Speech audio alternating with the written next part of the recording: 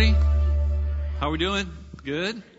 Man, the Christmas season is just filled with wonder, and that's what I love about this season is there's so many wonderful things to remember about who God is and what He has done for us. And one of the days we do that, or one of the ways we do that, is by remembering Advent. So this morning is week 2 of Advent, and today we are looking at the Bethlehem candle, okay? The Bethlehem candle. We're going to light that this morning. So if you're at home this morning and you have your Advent wreath and your Advent candles, go ahead and light week 1 again. And then this morning we're going to light, here it is, the Bethlehem candle. And Bethlehem actually means house of bread, which is very interesting because Jesus is called the bread of life, right? But one of the other interesting things about Bethlehem is that it's considered one of the smallest towns or villages at the time. Probably under 50 people lived in Bethlehem. Very, very tiny, tiny village. And the fact that God would choose Bethlehem out of all the different places He could have chosen for Jesus to come is remarkable. I mean, who thinks like God, right? But why wouldn't God have chosen Jerusalem where the temple was? Right? But no, He chose Bethlehem, and there's a lot of prophetic reasons for that. You know, King David, that was his town as well. But this is Bethlehem Sunday, and God chose it, and it was a very, very small village. So we're going to talk about the wonder of small things today. So why don't we take a moment and read this passage right here. Here it comes. Micah 5:2. This is the prophecy that was given about Bethlehem 700 years before it actually happened. Let's read it together. But you, O Bethlehem Ephrathah, are only a small village among all the people of Judah. Yet a ruler of Israel, whose origins are in the distant past, will come from you on my behalf. So again, the beauty, and one of the things that we wonder about this Christmas season is that God chooses to use the small things. And so I want to talk with you about that this morning because it's true of our lives as well. Now, if you're like me, I like big things, right? I like big meals. I like big parties. I like big stuff. Bigger the better for me. But I think that's the way we are oftentimes. But God is not that way. Although God celebrates the big things like the universe and the world and heaven and all those amazing big things, God is also the God of small wonders. And He celebrates the small wonders. Let's think about this for a second. Over and over, we see Him pick the small. He picked David, who was the youngest and the smallest of all the brothers, and anointed him king of Israel. By the way, that happened in Bethlehem. He used a small boy and his sack lunch to feed thousands of people. God loves the small things. He loves to use the small things. And He chose to enter our world. And this is what I want us to remember today and for this season. He chose to enter our world as the smallest and most vulnerable person you can be. And that is a newborn baby. Right? So God loves to use the small. And when you think about Jesus, when He was born, remember that God packed this little infant full of His own potential, full of His own glory. And Jesus certainly grew into that glory, but it was there from the beginning. He was always fully God and always fully man. In Colossians chapter 1, it's a great couple of verses that talk about this. It says, Christ, Jesus, is the visible image of the invisible God. He existed before anything was created and is supreme over all creation. This is one of the mysteries of God and of Jesus, that Jesus existed with the Trinity before He ever came in human form. So we need to remember that. So He was fully God, eternal God. For through Him, through Jesus, God created everything in the heavenly realm and on earth. He made the things we can see, and He made the things we can't see, such as thrones and kingdoms and rulers and authorities in the unseen world. Those were all created through Christ Jesus. Everything was created through Him and for Him. He existed before anything else, and He holds everything together. So as we think about Jesus and the wonder of small things at this Christmas season, remember that although He was small, God had packed Him full of His invisible qualities. Jesus Christ, fully human and yet fully God. A remarkable mystery. One of the things we wonder about, right, when we think about Jesus. He was the creator of all things, and He holds all things together. This is the small wonder of Jesus that we celebrate this Christmas season. It reminds me of this trailer hitch. I know you're going to say, how do you go from Jesus to trailer hitch? This trailer hitch serves a purpose, right? It holds things together, right? It holds a truck to a trailer. This is the hitch off my very own truck, and it sits in the hitch, all the time. I rack my shins on it all the time, and so that's how I know it's there. But this is a trailer hitch, and last week, I hooked up to the church trailer. We've got the horse trailer, and I had to go to Bellingham and get some really, really heavy stuff for the house build that I'm doing. And so 7 o'clock in the morning, I pull in and we load it up. And because I'm lazy, I didn't want to walk the extra 3 feet that you should walk to get to the front of the trailer to get an even load. Now keep in mind, I've used this trailer hitch over the last 17 years, many, many times, okay? I have moved people. It's been a fully loaded trailer, and I've used this hitch, and it's been great. Till now. And so I go and I load up, and we load it up at the back of the trailer. Now, Dusty, you know this is not a good idea, don't you? We load up the back of the trailer, and I get in the truck, and I start the engine, and I start to pull away from the warehouse, and a guy comes running out, waving his arm, stop, stop. So I hit the brakes, and there comes the hitch through my tailgate, and it looked like this. This. Tailgate. All right. Well, anyway, it was bad. There it is. There it is. So tailgate, right? And so I stopped, obviously, and I get out, and the guy comes over. I'd never met this guy before. It's so embarrassing to be a man and have this happen to you. So he comes over, and he goes, oh, what size ball you have on there? I said, I don't know. It's a ball. And he looks at it. He goes, oh, it's 1 7/8.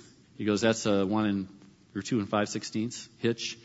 And he goes, you've got the wrong size ball. I said, oh. So anyway, end of the story is they go and they get the forklift, and they come out. They have to fork up the back of the trailer to get the hitch out of my tailgate. And then we reloaded it, and he said, hey, I've never met this guy before. He goes, hey, I've got a hitch on my truck. I'll let you borrow it. Just bring it back tomorrow. I thought, you're an angel. Who does that, right? What man gives away his hitch? No man does that. But he did. And so I used it, got my stuff home, and brought it back in the morning, and I've never seen the guy again. It's just a crazy thing. So my point is this, that we are hitched by something to God. And this is it. This Jesus Christ is the one who hitches us to our Heavenly Father. And we must remember to keep Him in the middle of our relationship with Christ or with God. And so we want to talk about that a little bit this morning. God packs His powerful attributes into Jesus, and it's Jesus who keeps us hitched to the Father. And so I want to remind you today that God loves the small things. And this is just a tiny little ball, and yet it has the capability to keep a truck and a trailer hitched together if you have the right size, and keeps you on the road, right? The guy said to me, I'm so glad you didn't make it over to the Hannigan and go 50 miles an hour and then come unhitched. That would have been a bad day for you. So God loves the small things. Now here's another picture. This is a picture of me when I was a zygote. Now, you've all been a zygote, so don't judge me here. But that's me when I was a zygote. That's actually not the actual me. But here's what I want to say about this. It's a small thing, right? This is how we start. Every one of us started as a zygote. And what you may not know about this zygote is that this zygote came fully encoded with who you would turn out to be.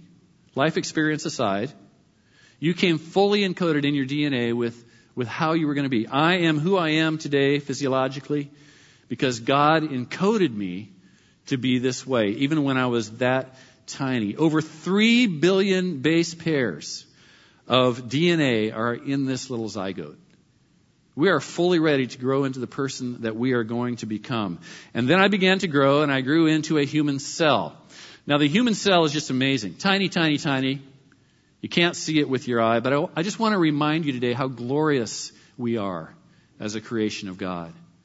I want to remind you today that God took such care in designing you and creating you, and that we should never despise small beginnings. We should never despise the glory of the baby that is just, 1 day old as a cell, as a zygote. Never despise those beginnings.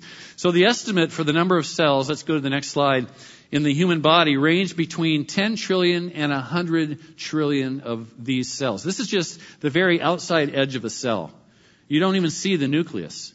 Actually, this reminds me of what Lyndon looked like last night from a satellite view. I was there.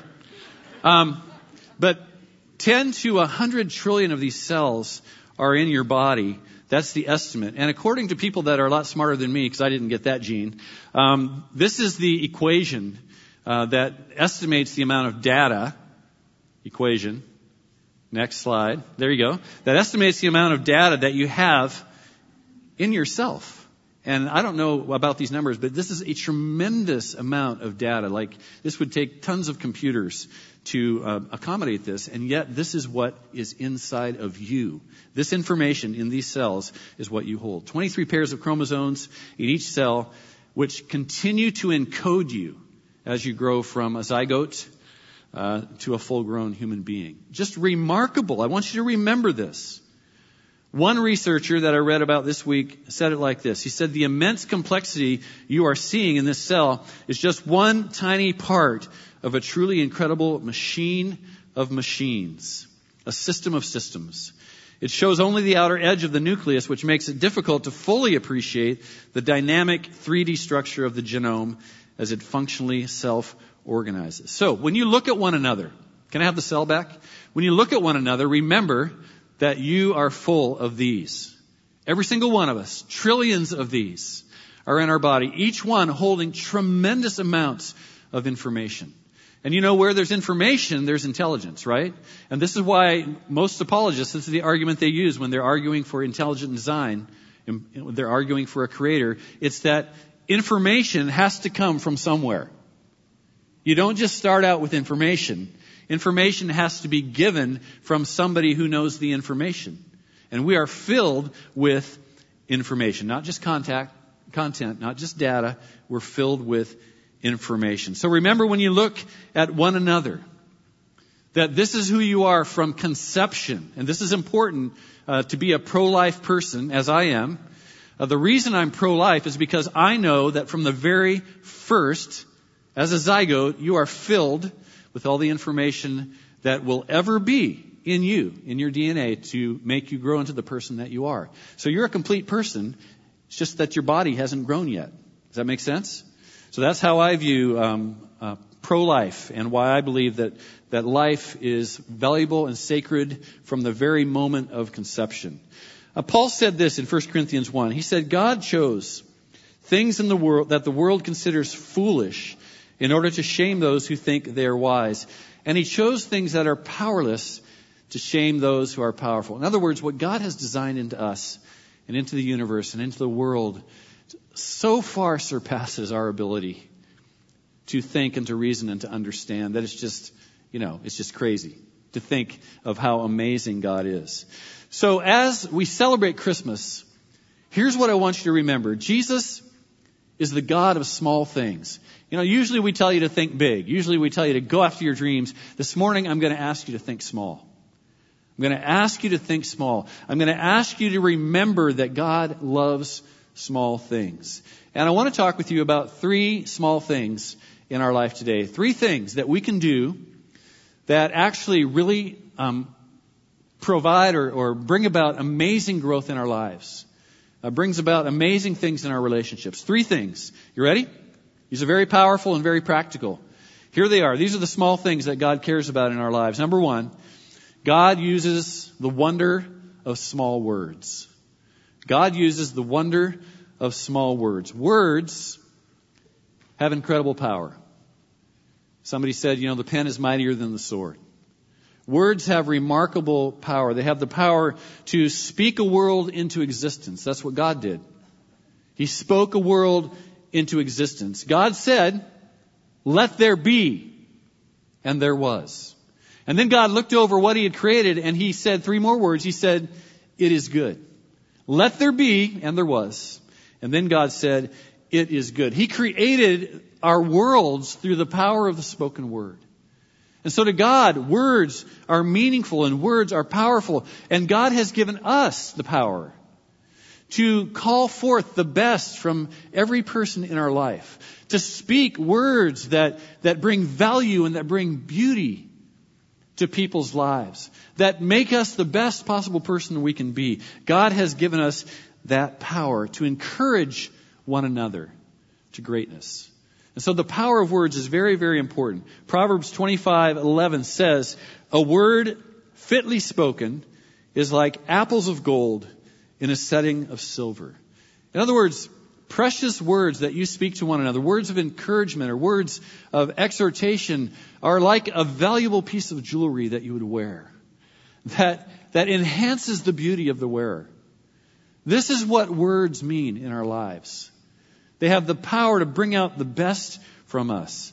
Now, I like to call these words the power of three. Just like God said, "Let there be," I like to say that we have the power of three in our words. And here's some examples. The power of threes. I forgive you. What a powerful statement of three words. I love you. How powerful is that? Or if you can't say that, how about I like you, right? If you can't say I love you, how about I like you? Or how about I miss you? When you haven't seen somebody for a while, how about I miss you? I say that all the time to people. How about I respect you? And if you can't love or can't like somebody, how about I accept you? I accept you. You're a brother in Christ. You're a sister in Christ. I accept you. Or here is a very, very powerful one that we say when we get married. I choose you. I choose you to spend the rest of my life with. There's a movie that I really enjoyed several years ago. It's called The Help. And if you remember, there was a scene in this movie where this lady speaks words of encouragement into this little girl who is in the family and holds her on her lap. And let's read these together this morning if you can see them. Here they are. You is kind. You is smart. You is important. What was this lady doing? She was calling forth what she saw in this little girl.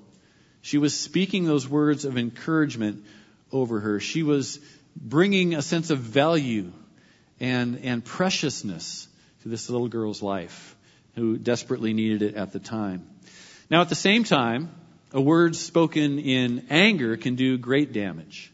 Just like I had the wrong size ball on this hitch, and it did some damage to my truck, right? Angry words are like the wrong size ball. Angry words are like the wrong size ball. Angry words are a ball too small. And so if you're using angry words in your life, you need to recognize that, and you need to put the right size ball on your hitch that has hitched you to family or hitched you to relationship or hitched you to friendship. And you have to begin to use the right size ball so that you will not have relationships that become disconnected. Because that's what will happen. The trailer will pop off the ball and your relationships will become disconnected. James said it like this in James 3. He said, "Among all the parts of the body, the tongue is a flame of fire. It is a whole world of wickedness, corrupting your entire body.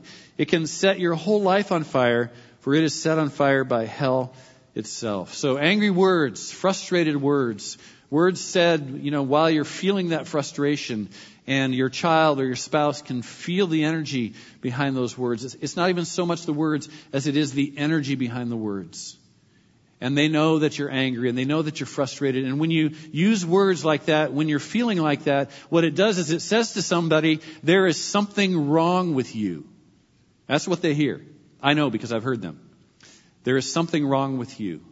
And so that's what anger communicates when we use words while we're angry. So God uses the wonder of small words. And God wants, I believe, this Christmas season, He wants for us to investigate the power of our words and to listen to how we sound and to begin to, if we need to, put on the bigger ball of good words in our life so that our relationships and our friendships and our marriage can stay connected and can be strong. Number 2, God uses the wonder of small works. God uses the wonder of small works. He uses small words and He uses small works. I like to say small works with the right heart produce big things. Small works. It doesn't matter how big the work is that you do, how big the act of service is that you do, but small works with the right heart produce big things. We see this over and over in Scripture. Even in Zechariah chapter 4, he says, "Do not despise these small beginnings, for the Lord rejoices to see the work begin." What does the Lord rejoice in?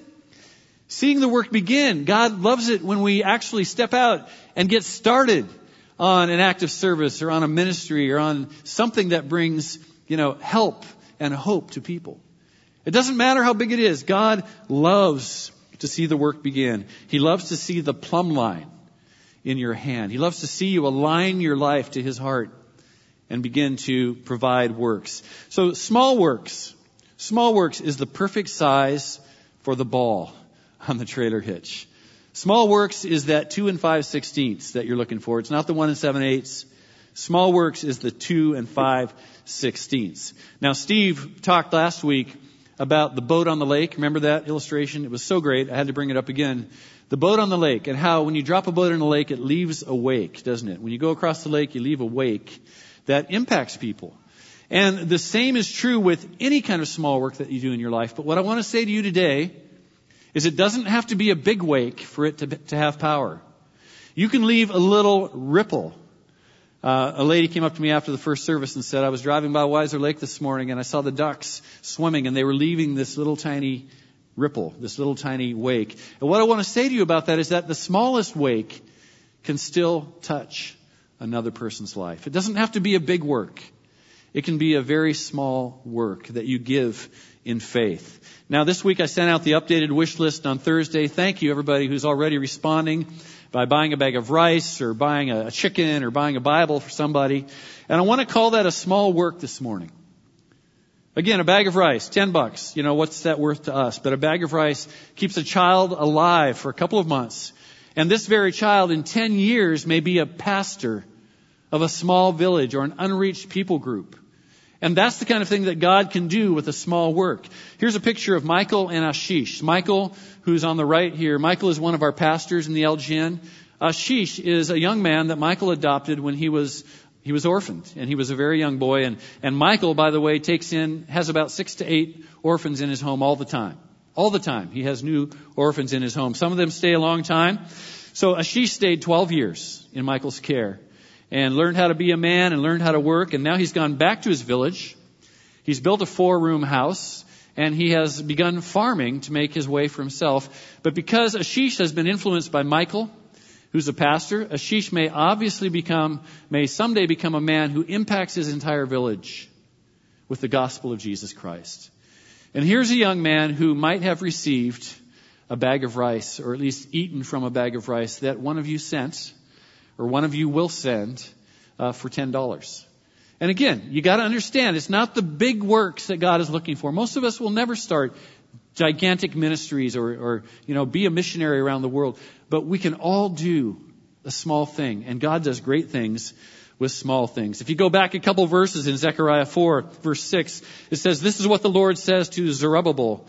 It is not by force nor by strength. In other words, it's not by how hard you can work or how big a thing you can do, but it's by my Spirit, says the Lord of heaven's armies. I want to remind you today that the smallest thing that you do or the smallest thing that you give can become big in the Lord's hands as the Spirit of God comes alongside it and does what He wants with what you give or what you do. It's all through the Scriptures.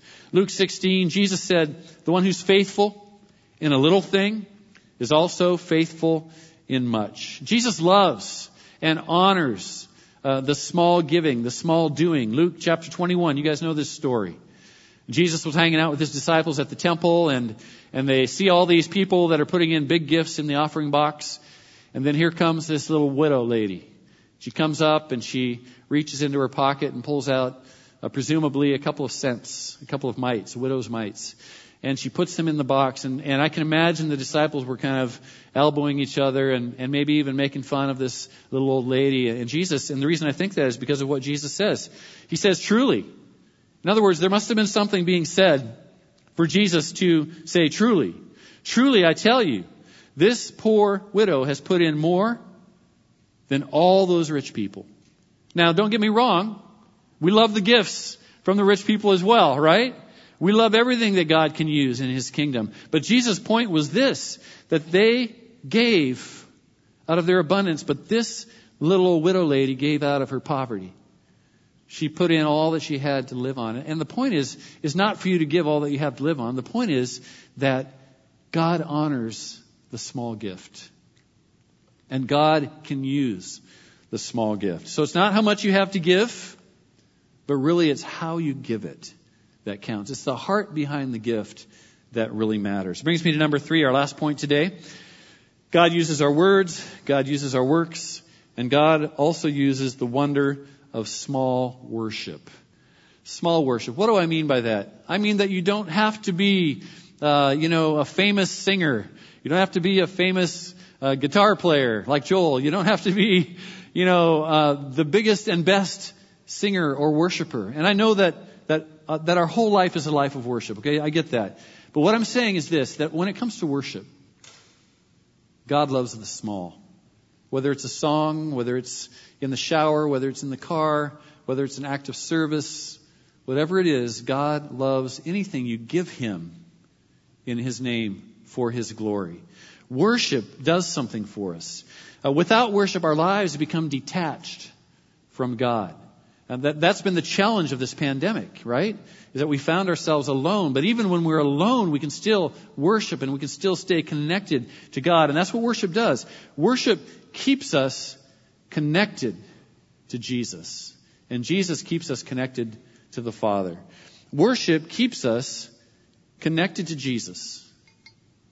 And Jesus keeps us connected to the Father. Does that make sense? So as we worship the Lord Jesus Christ, it does something in us that keeps us connected to the Father and to His love for us.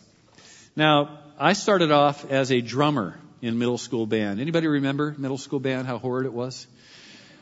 Yeah, I mean, they come to your classroom in the, 5th grade or whatever, and they show you all the instruments, and then you have to pick one. And I wanted to play the saxophone. I thought that would be cool to play the saxophone.